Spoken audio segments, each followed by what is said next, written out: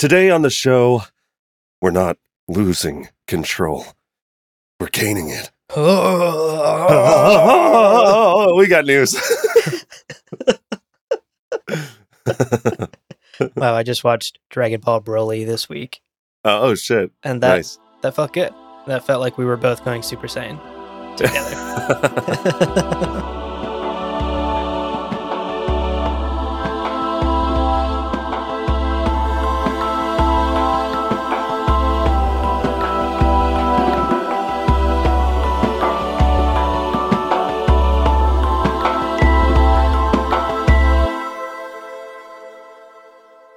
Welcome to Gom Jabbar, your guide to the iconic world of Dune. We'll be exploring the themes, philosophies, and characters found in the sandy depths of this vast universe, from Frank Herbert's groundbreaking novels to the adaptations on film and TV. My name's Abu. My name is Leo. And Leo.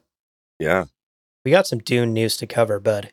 Yes, we do. Oh, I'm so glad. Because we planned this episode when there was no news. Right. And we were like, sure hope there's going to be news. And then, lo and behold, the universe delivered. The universe delivered. But hey, before we get into today's episode, let's get some quick housekeeping out of the way, starting with a spoiler warning. So today's news coverage is going to include some light spoilers for the first book, because another trailer for Dune Part 2 dropped, and we will be talking about that trailer in our conversation today, which will touch on characters and events from the second half of the first book. Right. So as long as you've read the first book, you should be perfectly A-okay today. Indeed. And naturally, got to give a huge shout out to our Kwisatz Haderach level patrons. That's right. Case Aiken, Matthew Good.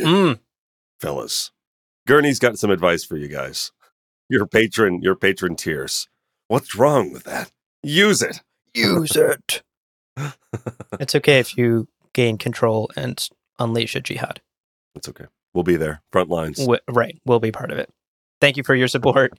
And of course, a huge thank you to all of our patrons and all of our listeners who tune in every single week and help make this show possible. Couldn't do it without all of you. Indeed. Well, let's talk about what we're going to do for this episode. So, like the previous Distrans episodes, we're going to be updating you around any and all news around the movie. And then we will talk about the TV show, and then video games and books and anything else that has come up in the last couple of months. That's right. Okay, Leo, before we get into it, let's take a quick breather. But dear listener, don't go anywhere, because we'll be back to talk about some Dune news right after this. When you need mealtime inspiration, it's worth shopping Kroger, where you'll find over 30,000 mouth-watering choices that excite your inner foodie. And no matter what tasty choice you make, you'll enjoy our everyday low prices, plus extra ways to save, like digital coupons worth over $600 each week. You can also save up to $1 off per gallon at the pump with fuel points. More savings and more inspiring flavors make shopping Kroger worth it every time. Kroger, fresh for everyone. Fuel restrictions apply. Welcome back, everybody. Oh, buckle up. We're going to talk about the movie now. Yes. As a quick caveat, I recognize some people want to go in blind to the movie. So, if you don't want to hear about this newest trailer, which does show a lot more of what we can expect from the movie, yes, we're going to put a timestamp in the show notes. Check that. Jump forward to it if you don't want to talk. You don't want to hear us talking about what we see in the second trailer. Absolutely. So, with that caveat out of the way, let's talk about this trailer, Leo. Oh my God, it's so good. Gosh, the temptation to do another hour-and-a-half breakdown of this trailer was strong. Yeah. But, we have a couple of things on our plate, including finishing a fucking book called God Emperor of Dune on this podcast. So, we're just going to break it down and talk about some of our highlights and the details that stood out to us from this second trailer on today's episode here. Indeed. Now, watching the trailer, we have a few kind of big takeaways that this trailer seemed to focus on more than the previous trailer. Right. The takeaways that we had were, first, there are clearly characters with expanded roles that we want to talk about. There are some potential story changes, some potential story beat changes. And then, of course, good Lord, the cinematography and the action sequences Oh, shown, Denny. teased in this trailer, unbelievable. Denny is serving, he is giving God Emperor energy with this fucking trailer. He is. Spectacular.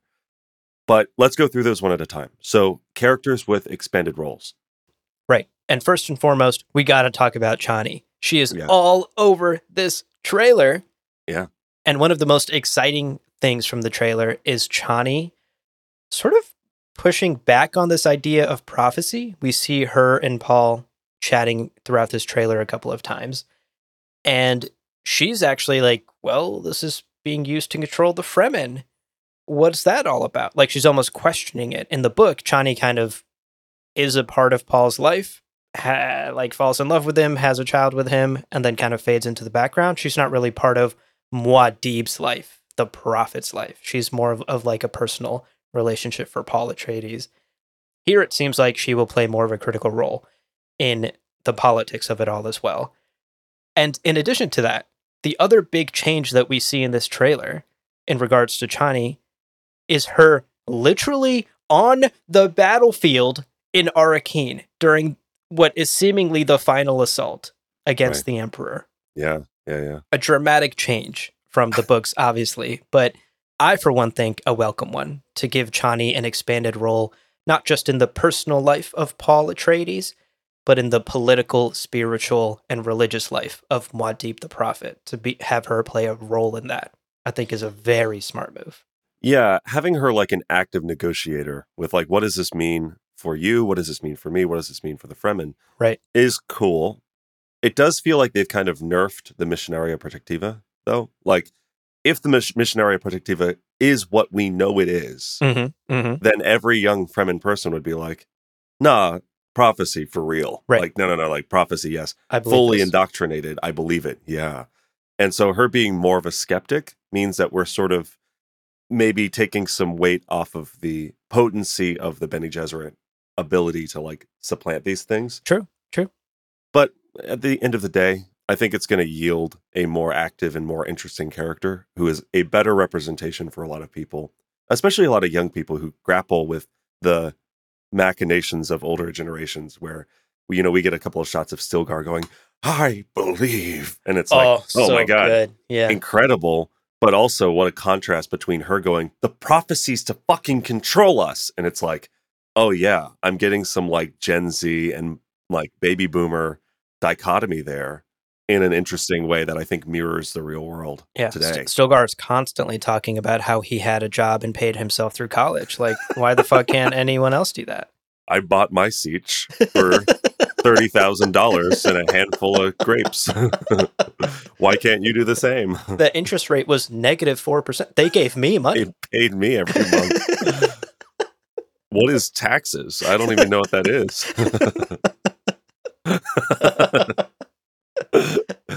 The last call out I want to make about Chani here is just a shot earlier in the trailer where she's literally shoots a rocket launcher at a fucking ornithopter, which we see blow up, like the shield sputters and apparently fails, and then it fucking blows up, and then she's like, Paul, I think, is helping her reload the rocket launcher. Yeah. She is going to be in this fucking movie, folks, and I'm ready for it.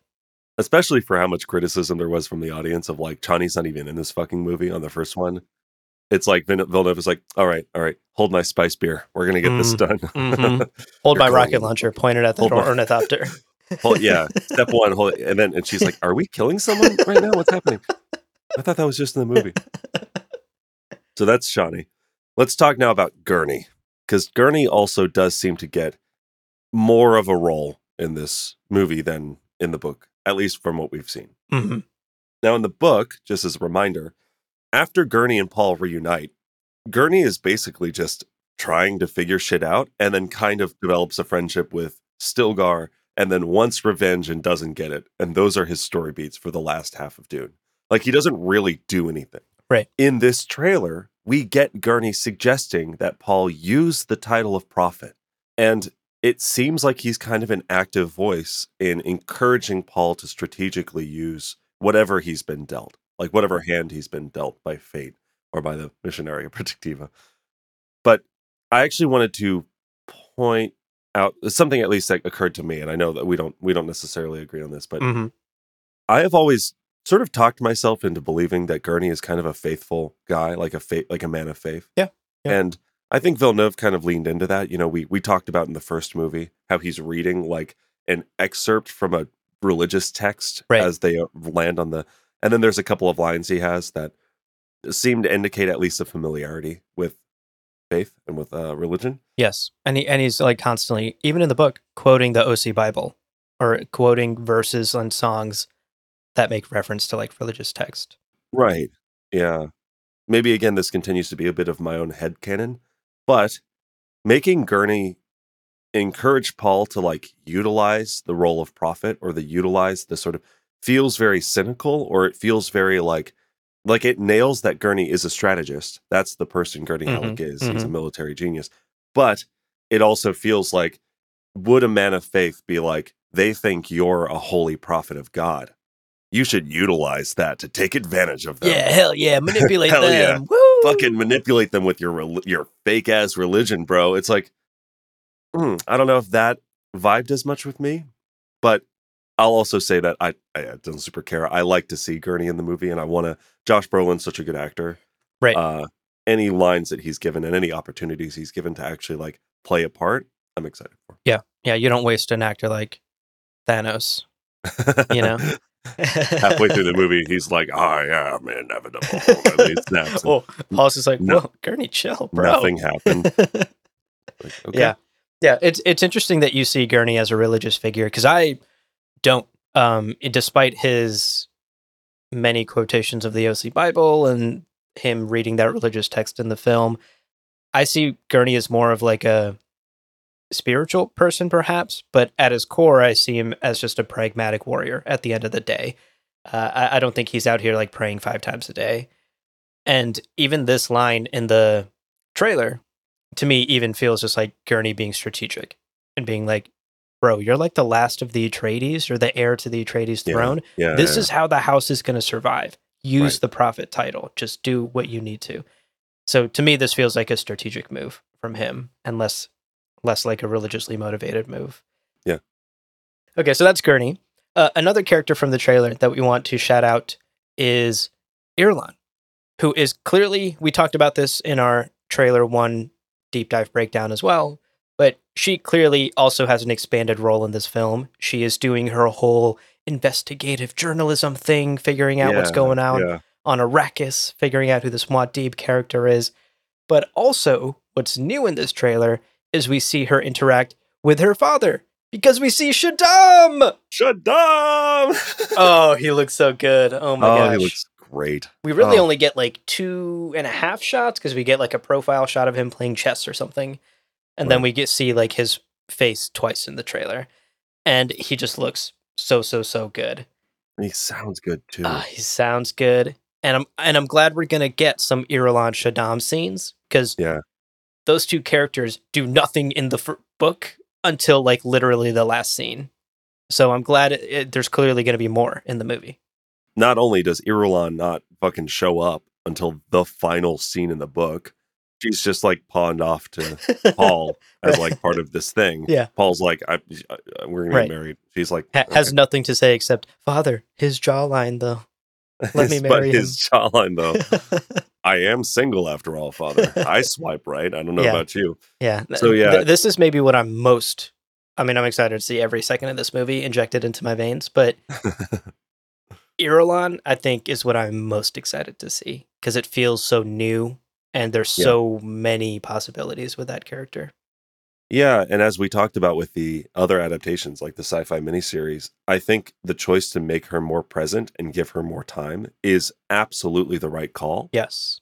And Florence Pugh is amazing and looks so regal and looks incredible, and she's a great actress, and so we're going to see, I don't know, I'm just very excited. Agreed. Me too. And again, to see more of Shaddam and to see more of Shaddam's agency, because in the book, he shows up like a random stranger, and it is cool.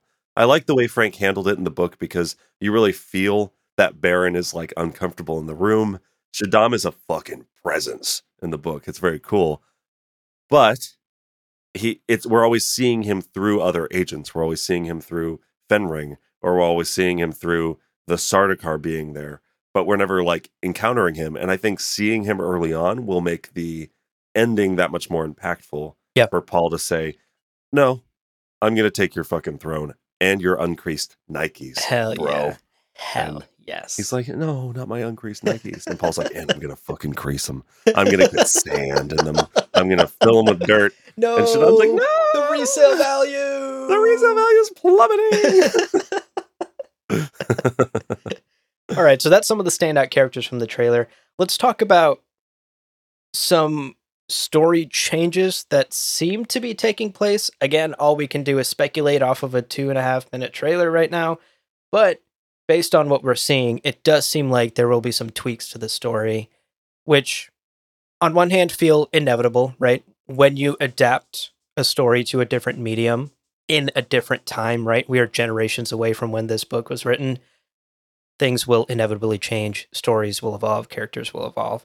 As long as you honor the original thematic ideas, you can do a fairly good job. But Totally, let's talk about some of these changes. Yeah. And the first one seems to be the nature of Paul's visions.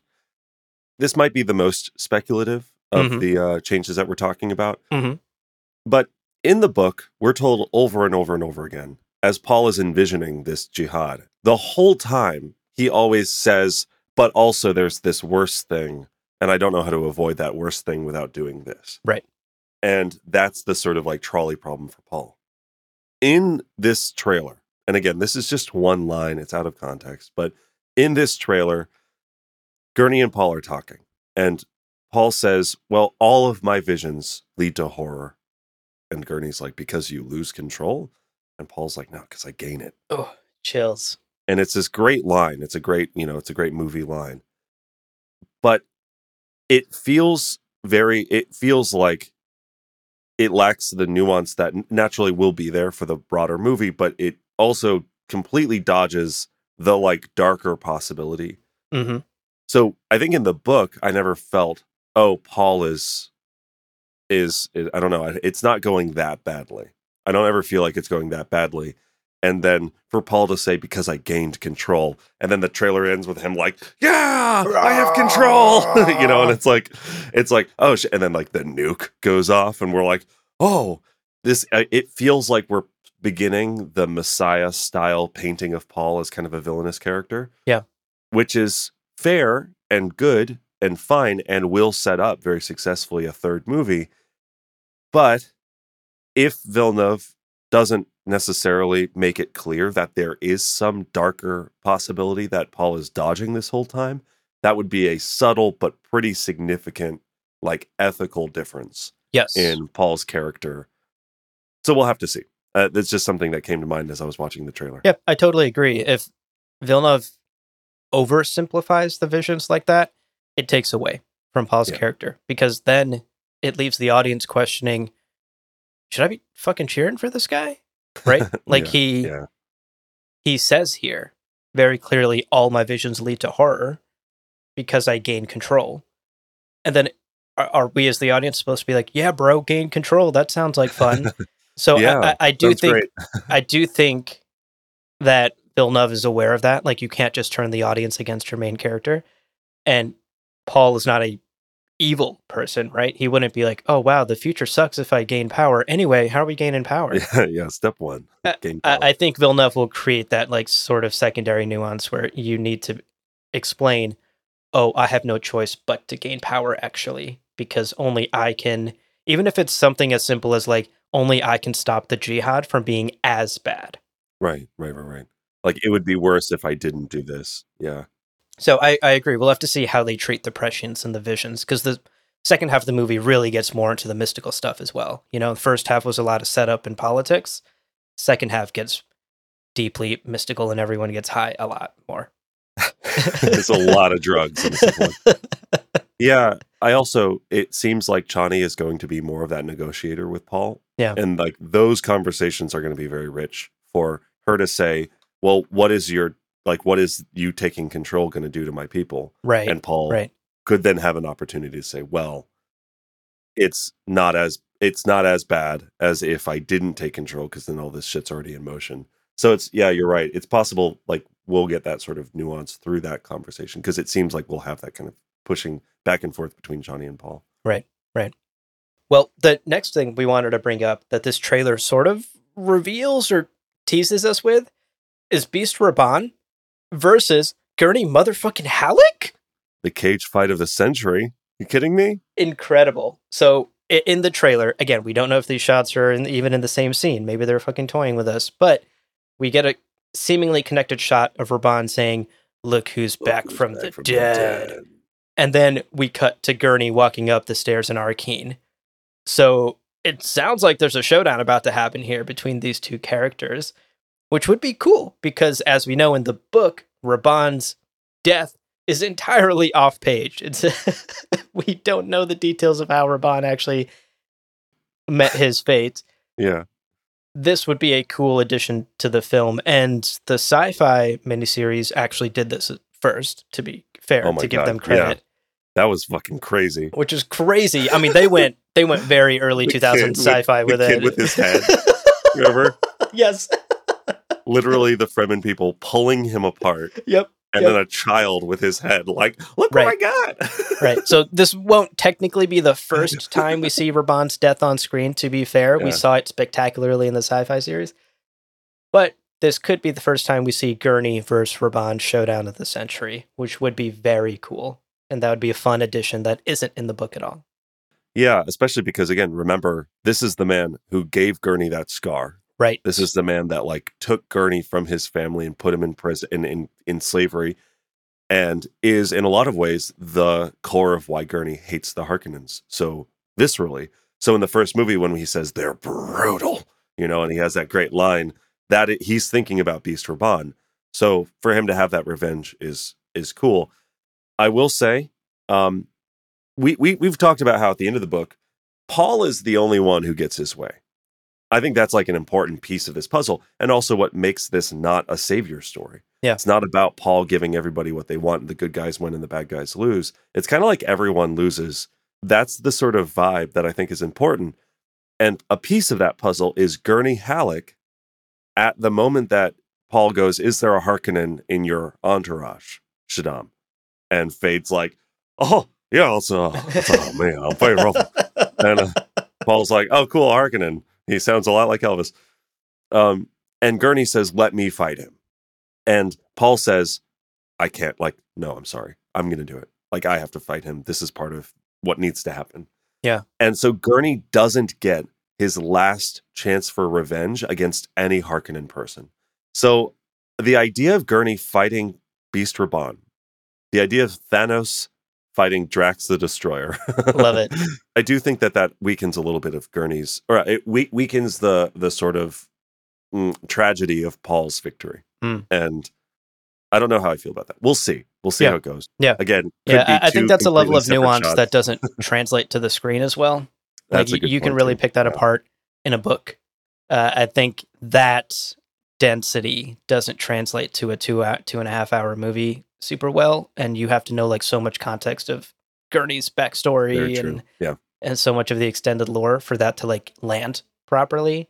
True. And I think in a movie universe, just a badass showdown between two giant men is probably the most satisfying route to go, honestly.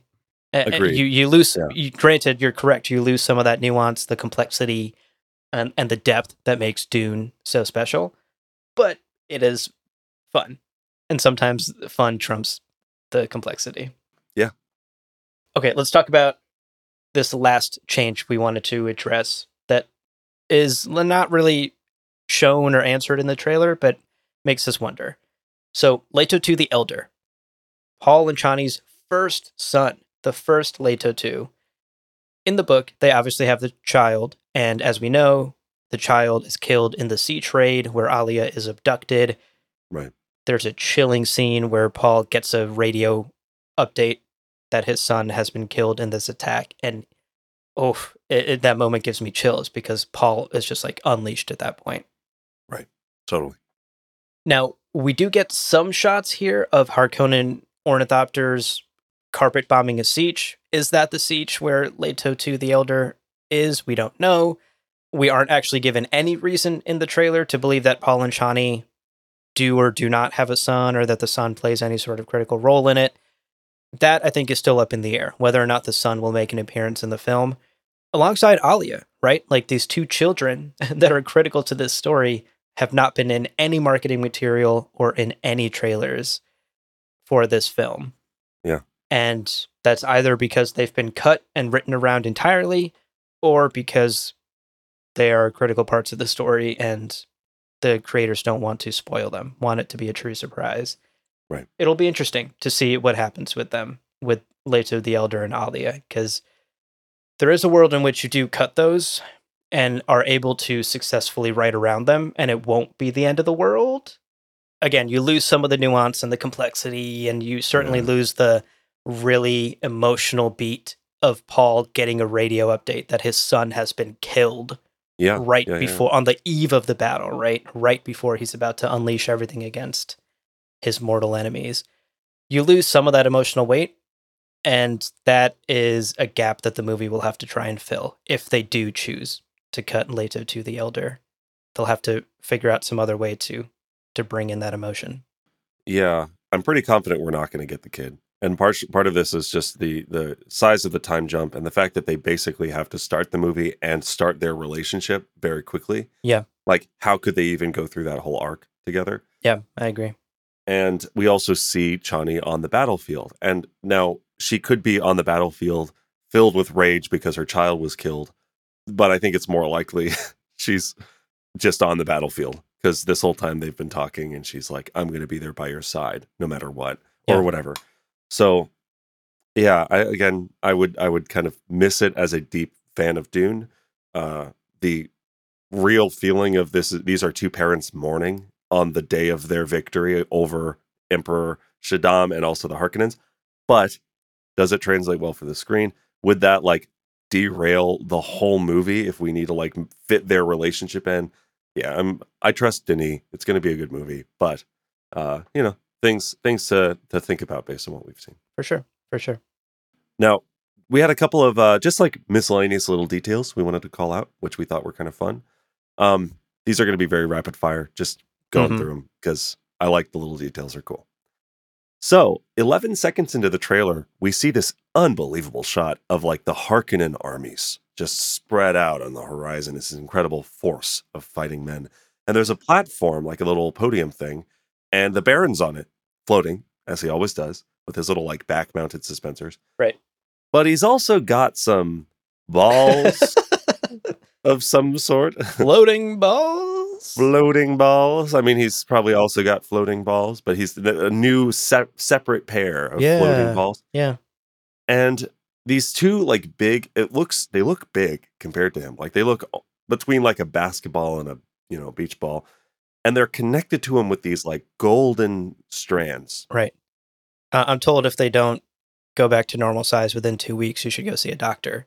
Yeah, that's the Suk advice, right? Right. As Dr. Yui said that in Right. dying breath. He's like, if your balls, and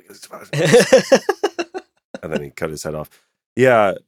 So was kind of like pondering what are those, because they are connected to him and they kind of move with him. But we know that his suspensors are just on his back. They're just the like insect sound clickety clackety thing. Yeah. So one of the possibilities that came to mind is maybe he's not fully recovered from the poison from the tooth, and this is like a drip, like an IV trip. Yeah, an IV. That's fun. Could be cool. Yeah. I don't know. Fun We'll little have to world see. building details and set design stuff. Indeed. The last little detail is the Cave of Birds. So toward the end of the book, right, Paul gathers all the names and Fremen, representatives from all these different sieges. We get to see little shots of that in this trailer, and it looks fucking cool. Like this unbelievably vast interior space with these natural skylights with this light pouring down, highlighting little pockets of the crowd. So good. Really incredible, yeah. And even like if you're zooming in, it looks like perhaps Paul in like his sort of like wide foot power stance, greeting nabes or greeting people, and there's a little podium. It looks all very, very cool. Beautiful. I loved the rays of light coming in through the roof. acting Yeah. as like sort of a natural light for the space. It's a giant cavernous area, and it's all lit by these little pockets of light that stream in. I mean, the cinematography, we said it earlier, but unmatched. Denny is going all out. Oh, he's killing it. It's great. All right, so let's wrap up talking about this trailer very quickly. What was your favorite part and why? I think my favorite part might be, this is a little unfair because it's kind of similar to my favorite part of the first trailer, which is Gurney Halleck's line reads. Yeah. Josh Brolin saying, the Harkonnens, they're brutal, is like, still gives me chills. Him saying, young pup, Yeah. or whatever, saying young pup pup to fucking Paul. Oh my God. The amount of emotion in his voice, the way his voice breaks, it's so interesting, but doesn't feel out of character. Yeah. It's really just a glistening little moment. And watching it, I just immediately felt so much emotions. So I think that was probably my favorite moment and why. What about you? What kind of stood out to you? For me, this is kind of a real basic answer, but for me, it was the action sequences, the carpet bombing, the ornithopter rocket launcher shield explosion Johnny scene from early. Yeah. This looks like a war movie, a capital W war movie. And I'm honestly here for it because in the book, especially in the second half, a lot of the action is basically just glossed over. Right. In the film, it seems like we are actually getting to see what happens in those time jumps. We're seeing the assault on Arrakeen. We're seeing the guerrilla warfare of Paul and his Fedaykin out in the field, harassing the Harkonnens, the hit and run tactics that they used for years against the Harkonnens before that final assault. Yeah. That's fun. I'm glad we're going to get to see some of that. I'm glad we're going to get to experience some of the action. And of course, the cinematography looks beautiful as well. Like, show me shield explosions for 3 straight hours and I'll be happy. Yeah, totally. So I'm excited for that for sure. Indeed. Okay, well, that's the second trailer. Mm-hmm. Let's talk briefly about, there was actually an interesting article about Rebecca Ferguson, aka Jessica, in the Town and Country magazine on June 6th. Mm-hmm. So this article basically gives us an explicit Villeneuve just talking about how Lady Jessica is going to be more of an expanded role in this new movie. Right. And this is the quote from Villeneuve. Quote, Lady Jessica kind of disappears in the second part of the book, and I made sure as I was writing the screenplay to do the opposite, to make sure that she will be active, to bring her back to the front of the story. I'm looking forward for the world to see what Rebecca has accomplished. She's not afraid to go very far away. She's a force that I can count on. End quote. Which is pretty amazing praise. High from praise, someone like yeah. Villeneuve. And as part of that article, they also mentioned that apparently during the filming of the first movie, Rebecca Ferguson actually arranged for them to all go diving, or like the cast and the stunt crew, to go diving in the Dead Sea off the coast of Jordan. Okay. And it's like, oh, that's so cool. That's so fun. Or is that a Bene Gesserit plot? Hello. Hello. She's just doing Bene Gesserit training out there. Every time they come up for air, she's like, by the way, have you considered how... And she's just like indoctrinating them whenever they're breathing air. They start to associate breathing with you. Their brain's not getting enough oxygen, so they're more malleable to indoctrination. True. I love that.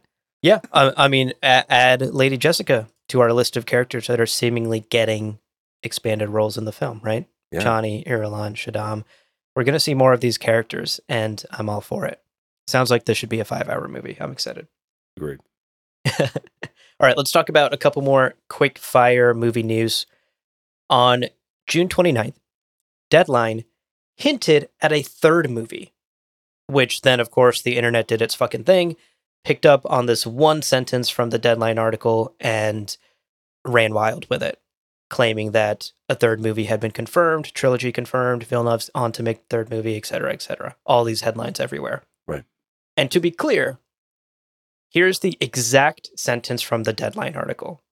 Quote, the middle pick in the series finds Atreides as he unites with Chani and the Fremen out for revenge against the conspirators who destroyed his family. End quote.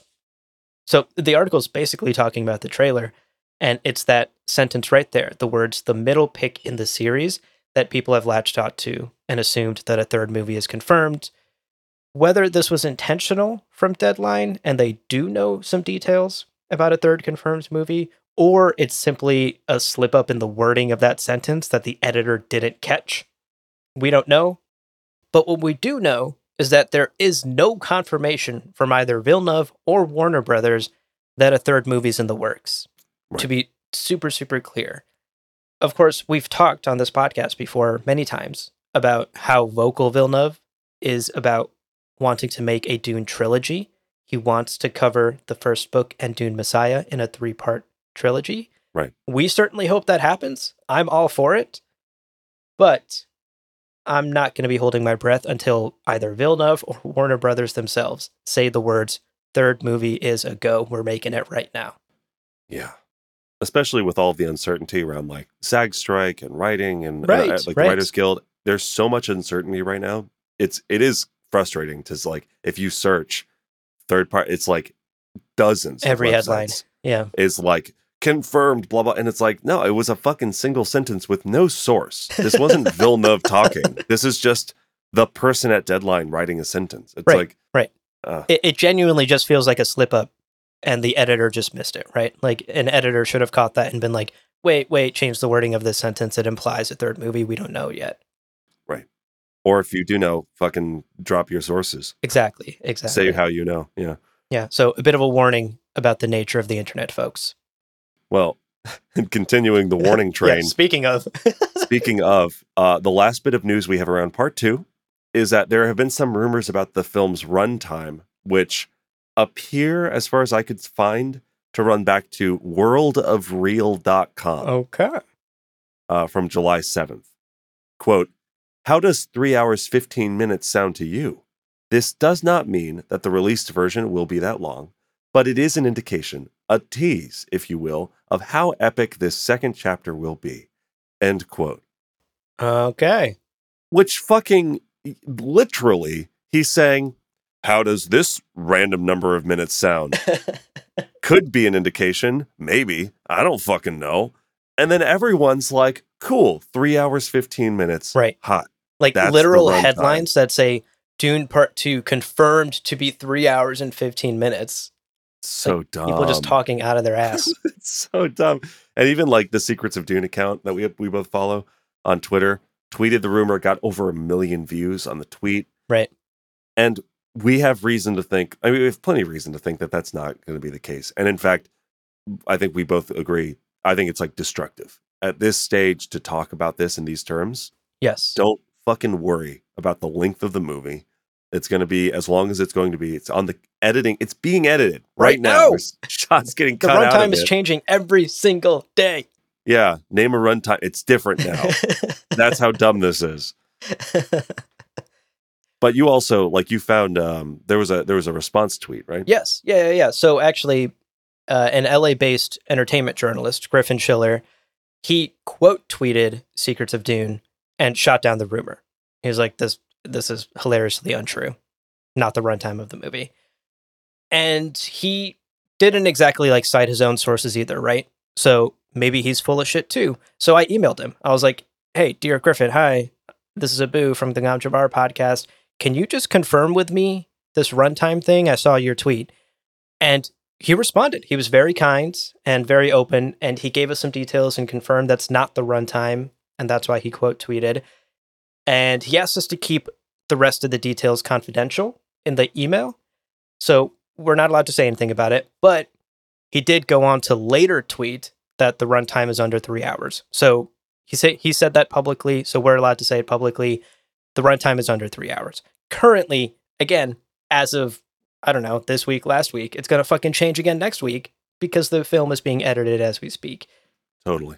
And also, we've talked about this a lot, where both of our impression and our experience of watching the first movie was directly impacted by the knowledge that like 40 minutes of the movie had been cut out.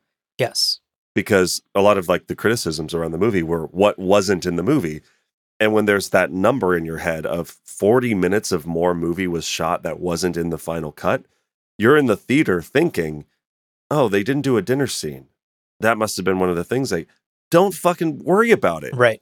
Be in the chair, enjoy the fucking movie, be present in the storytelling.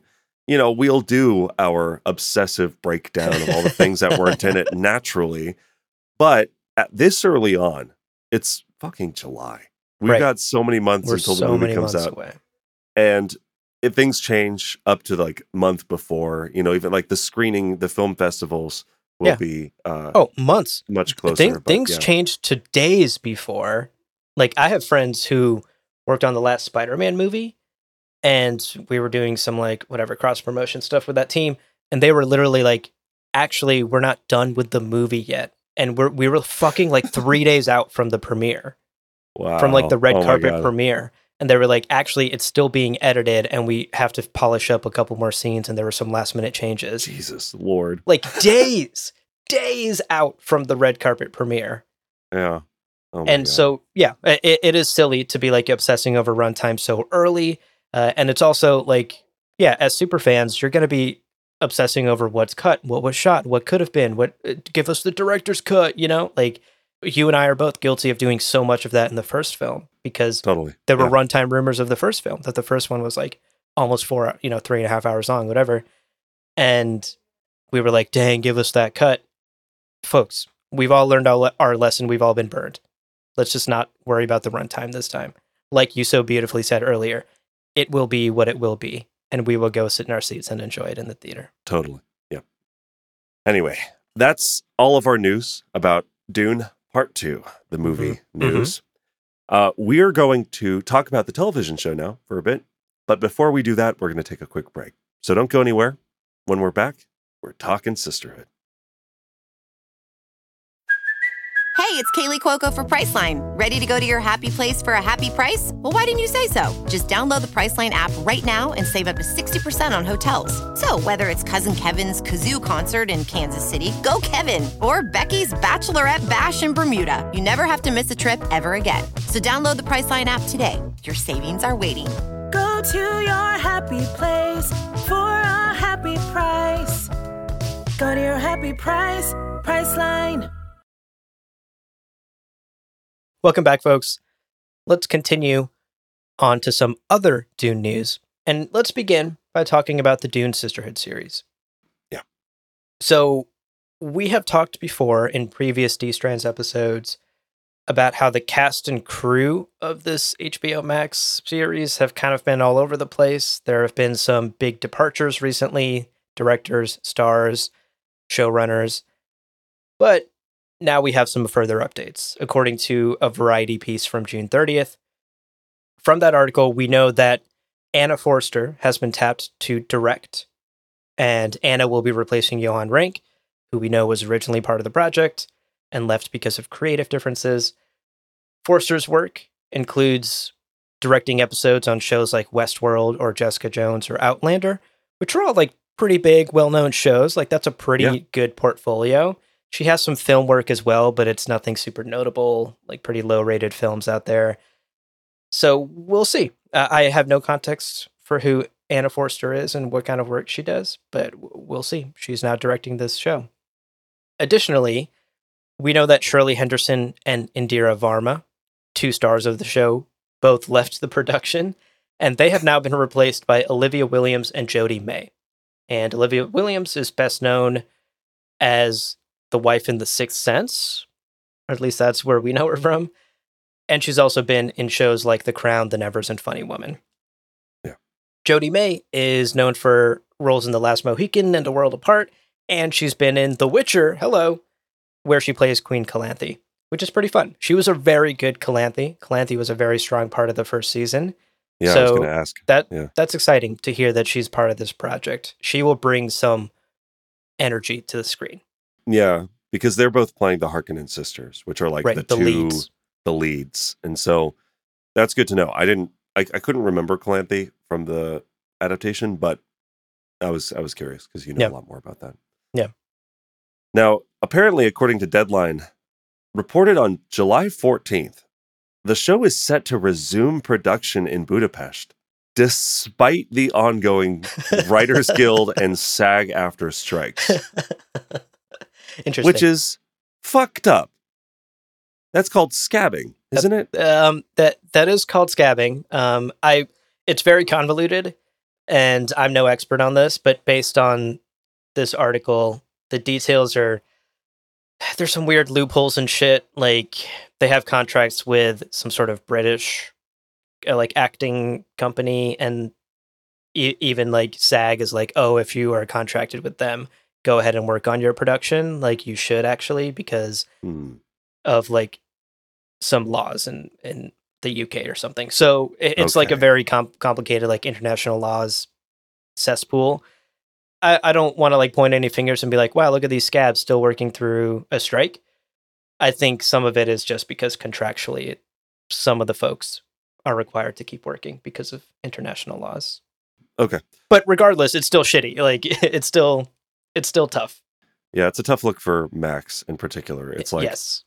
Also, and again, just to kind of like wrap up this, let's share our thoughts on this news. Sure. I'll say I am actually genuinely surprised, not only because of everything that's happening with the Writers Guild and SAG, but like that Max is continuing to pour money Yes. into like casting and putting people in. It's like, just fucking take a break. Take a breath, Max. This isn't working. You can come back to it. You've got the concept, you have the rights, whatever. But like this like frantic, like, oh, we got to put a new director in place. We got to get, I'm like kind of shocked. I hope it does happen eventually. But yeah, golly, surprised that they haven't called it quits yet. Yes, I completely agree. I'm at the point now where I am pretty convinced the show will never see the light of day, and I'm not exactly holding my breath for it. It's a very Ship of Theseus problem with this show at this point. Like, they have taken the showrunner, the director, the lead actors out. They've replaced, like, is it even the same show in production anymore when you take that many of the creative people who were originally signed on for it out of the picture, you know? Like, is it still the Ship of Theseus if you take all the pieces out? Yeah, I don't know. It sounds like they're fucking starting from square one again. And I'm just not convinced we'll ever see this show. Yeah. That's Dune Sisterhood for you. That's Dune Sisterhood. Well, let's talk about the games, because there actually has been quite a bit of news around Dune Awakening, right? There has. So recently we had the PC gaming show. If you're a gamer, you know a lot of the game shows happened back in June. And Funcom had quite a bit of footage and dev interviews to show off about their upcoming Dune MMO, Dune Awakening. And in a 13-minute video that's posted on their YouTube channel, the developers talk about things like how the player will start the game as a castaway with nothing to their name, with just a knife. Mm-hmm. And part of the game is slowly working your way up in the brutal world of Arrakis. The gameplay, as they explained, will break down into 4 buckets. There's survive, protect, expand, control. So at the start, you'll sort of survive, and then you'll start building up your base, which you'll have to protect against both the natural elements of Arrakis and other players. Eventually, you'll start expanding and joining other guilds and other groups and taking other people's stuff. And eventually, that kind of like grows into larger MMO style sort of guild versus guild, territory versus territory elements on a macro level when it comes to MMO games. It sounds pretty ambitious. It sounds pretty fun. They also got granular with some of what they talked about. They talked about how the combat, for example, will include both ranged and melee weapons. Weapons like laser guns, mala pistols, swords, kinjals, a lot of the classic Dune weaponry that we know from the books. Yeah. What are your kind of overall thoughts, having seen more of this, more of the game? Yeah, I'm more cautious than optimistic. And I think, to be fair, part of my lack of hype for the game is just because I don't play MMOs. It's not a genre that I spend a lot of time in. And so a Dune MMO, just on its very premise, is not something that I'm totally sold on. Sure. But this video had very little actual gameplay to show. What it did show was just sort of characters walking around very slowly. And there was like 3 seconds of like a janky shootout scene. Yeah. The environments look cool, to be fair. Like, I think they're doing a spectacular job with the sieges and the desert, and it's all looking very vast and huge and beautiful. But I'm not gonna start getting hyped until I see some gameplay of what the combat looks like. They talked a lot about the combat, they didn't show any. They talked a lot about the progression system, they didn't show any. So right now, this video felt like a lot of promises from the developers and a lot of what they are hoping the game will have, a lot of their vision. I will wait to see how much of that vision comes to life before I dive into the deep end. What about you? Are you more excited? I am a little more excited. I also, because I started working as a game developer like last year. Yeah, and yeah. What occurs to me is like, it is so detrimental to let people see the game too early. Like, Yes. showing people more of those concrete gameplay loops before it's had a chance to have polish on it. And it's dumb, but like, if I show you a phenomenal game with no roughness maps and no texture maps, you're going to be like, this is a trash game. What is this fucking garbage Nintendo 64 bullshit? Yeah. In the age of the PlayStation 5 and the Xbox Series S. So I kind of get why they're being very at this stage, because it's not even an alpha yet, or they haven't done the early access alpha like beta test thing.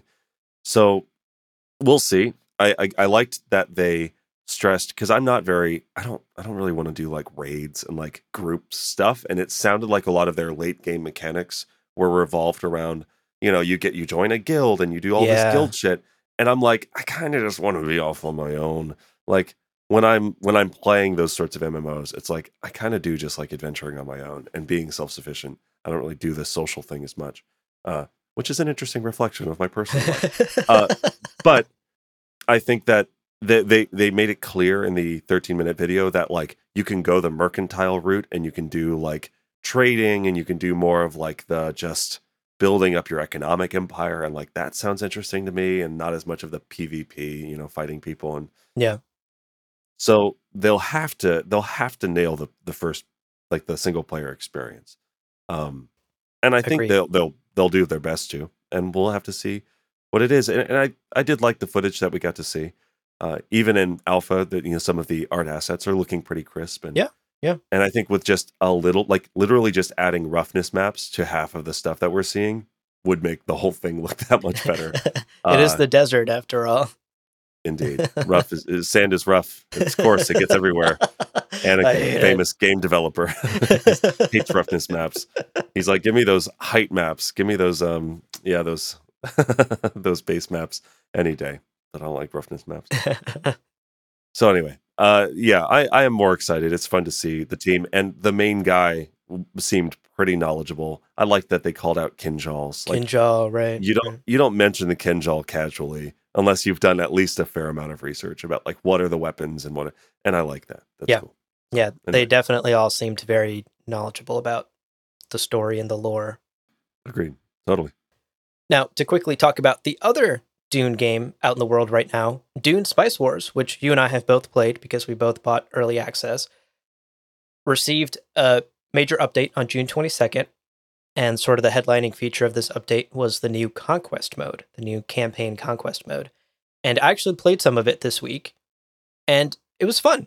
Like, it kind of reminded me of the Dune board game, where you kind of have a map of Arrakis, and there's different territories, and the players are all vying for control of each territory, and to capture the territory, you kind of jump into a match, quote unquote, right? And there are different win conditions, and then you kind of like keep doing that as you fight for control over Arrakis. So it seemed fun. I didn't play a whole lot, but I can see this being sort of a fun campaign mode that you come back to with different objectives, and it keeps things fresh.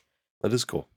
I will say, I don't know how much you have visited Spice Wars recently, but I played it this week. I haven't played in the last couple of months, and it's still in early access, not a full release yet. They've been adding things to it slowly over the past year, but it's still not quite scratching the itch for me like a lot of other 4X strategy games do.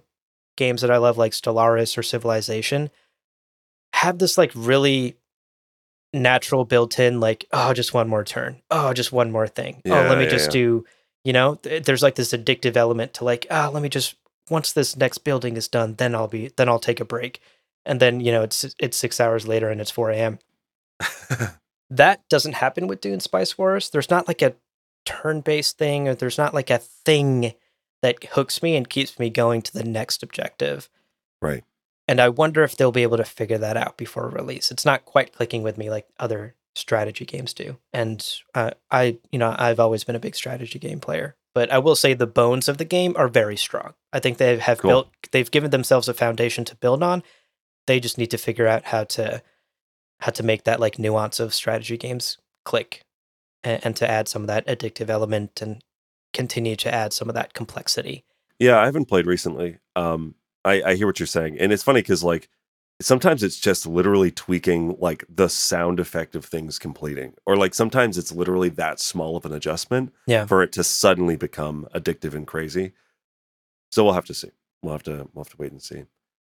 Well, the final thing we have in gaming news, which also brings us toward the end of the episode, is a weird left field Yeah. announcement. Yeah. Microsoft Flight Simulator is releasing a Dune expansion on November 3rd to go along with the movie. Yeah. And I want to shout out specifically Hector Mariani, as always, longtime listener, for making this apparent to us, not only in the Discord, but also sent us an email, which is great. And from the video's caption, quote, Microsoft Flight Simulator has created an authentically detailed House Atreides ornithopter.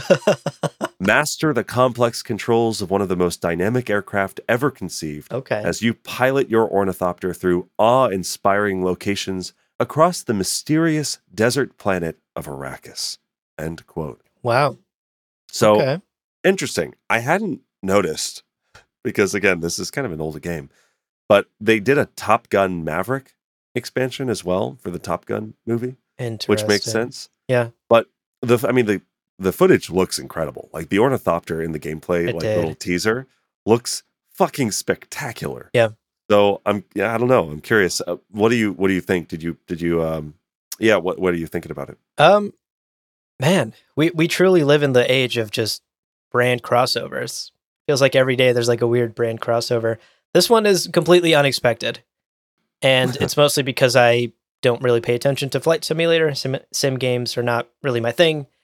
And yeah, gosh, I don't know. Like I had like no emotional reaction to this at all, really. Like I have downloaded and played like maybe 10 minutes of flight simulator before I realized I'll never be a pilot and I don't want to fly planes. Yeah. And yeah, I don't even know that I'll even check this out. I'll probably watch some YouTube videos or something, or watch a Twitch stream of someone playing it. But Flight Simulator is such a massive fucking download. It's like 150 gigs or something. Jesus. Depending on how many cities you download, it gets like fucking massive.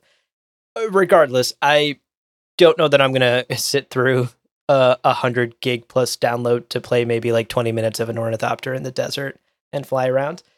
So yeah, this was just kind of a funny update. Totally unexpected. Yeah. Didn't realize this was a thing. Yeah. And now that I've seen it, I'm kind of just like, shrug. Okay, more brand crossovers. You love to see it.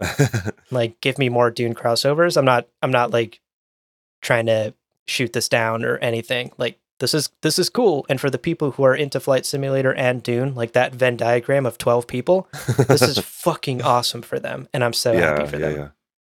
Yeah. In the Grimace shake will be replaced by a Water of Life milkshake. Hell yes. Yeah. Give me that McDonald's Dune crossover any day of the week. McDonald's Happy Meal. Yeah. What about you?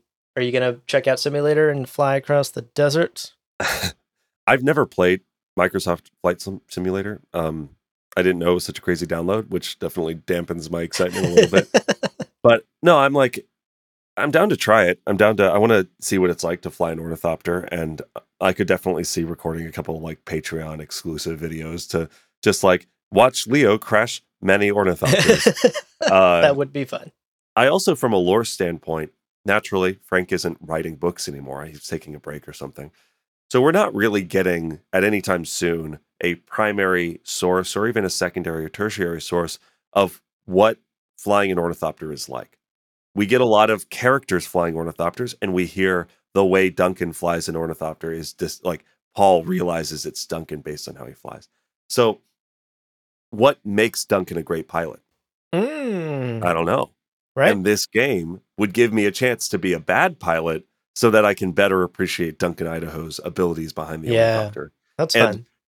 I'm like, to kind of put myself just as like a fun thought experiment in the shoes of these characters that I know so well. I'm excited for that. So I'll try it out. You can watch me play. Maybe we'll do a little Twitch stream. That would be fun. Comes out. It'd be fun. Yeah, and that's it. That's news. That's it. That's the latest Dune news, dear listener, for you to get caught up on, the things that we are keeping our eyes on. Of course, the big news of the moment is the movie, which we are inching ever closer toward. And we can't wait. But of course, the Dune universe is expanding.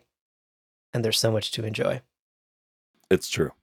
Now, before we let you go, we've got some final reminders for you. First, the best way to support us, you might ask. How is it? How do I like what you do. How do I do more for how to support? Become a patron at patreon.com/GomJabbar. Yeah. Absolutely the best way to support us. Makes what we do possible.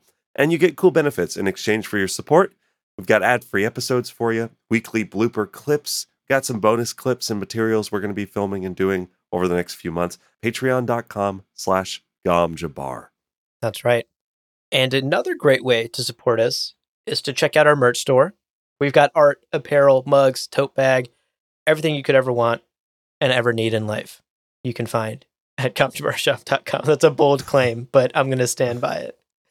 Are you single, lonely? Find your perfect partner at GomJabarShop.com. It's not a sex toy. Well, and finally, we love to hear from you. So whether it's feedback on episodes, comments, questions, concerns, or if we missed Dune news goings on, always lovely to hear from you. Email us, gomjabarpodcast@gmail.com is the name of that's our email address. It's the name of our email address. If you type those letters in that order in your preferred mail browser, that's how you get in contact. Also, the name of my firstborn.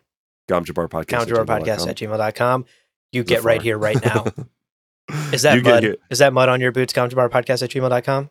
Look at me. Are you tracking mud into the house? GomJabarPodcast@gmail.com. You kidding me? Have you even done your homework? GomJabarPodcast@gmail.com. Don't fucking tell me your name doesn't fit on the line. You can fit the name on the line. GomJabarPodcast@gmail.com.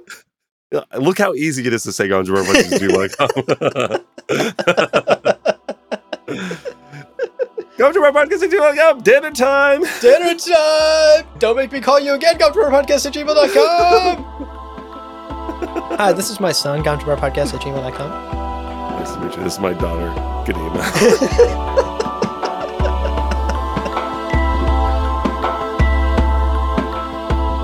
Well, friends, there is no real ending. It's just the place where you stop the recording. But this podcast is always one step beyond logic, so help spread the word of Muad'Dib and leave us a review on Apple Podcasts and Spotify.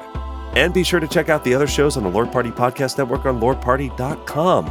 You can also follow us on Twitter and Instagram at lore_party, and we are on TikTok as GomJabar Podcast.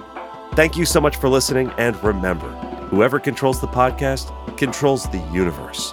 We'll see you on the golden path.